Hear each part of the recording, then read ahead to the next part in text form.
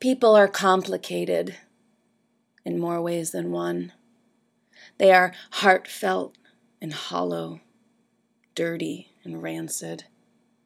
They are magnificent and astoundingly talented, and they are profoundly lost without direction. They shine bright as a Vegas marquee and lackluster like flat brown earth in winter. And I love every single drop of it. The taste of humanity's vast spectrum coats and hangs and lingers on my senses the same way watching a sunset or rise reminds us that there's something more.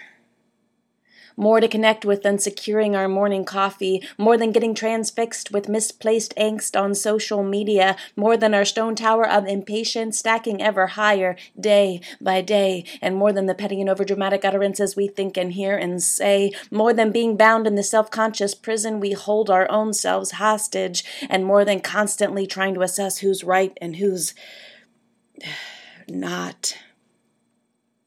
Me? I revel in the more. From the enchanting song of pre-dawn silence to the interplay of colors interloping in the hills, from the gentle sway of treetops to the grace of birds in flight, and I love people. I love their fascinating awkwardness and amazing proclivities. I love the way gals smile and guys walk. I love watching people open up and talk in a way they never knew they could, and I love bearing witness to something new.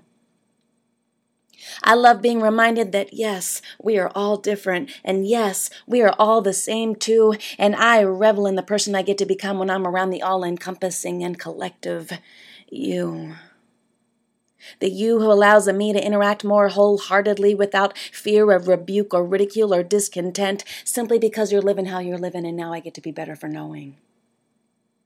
Because when we stop listening, we stop growing.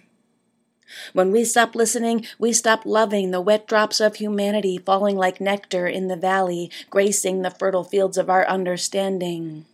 Because there is nothing more potent than befriending that in which our inclination is to apprehend as suspect to our own discomfort. And one of the greatest misfortunes is that we run too easily. We shut down too quickly when confronted with shaky ground, and we haven't learned the benefits of sticking around, even and especially when it's hard.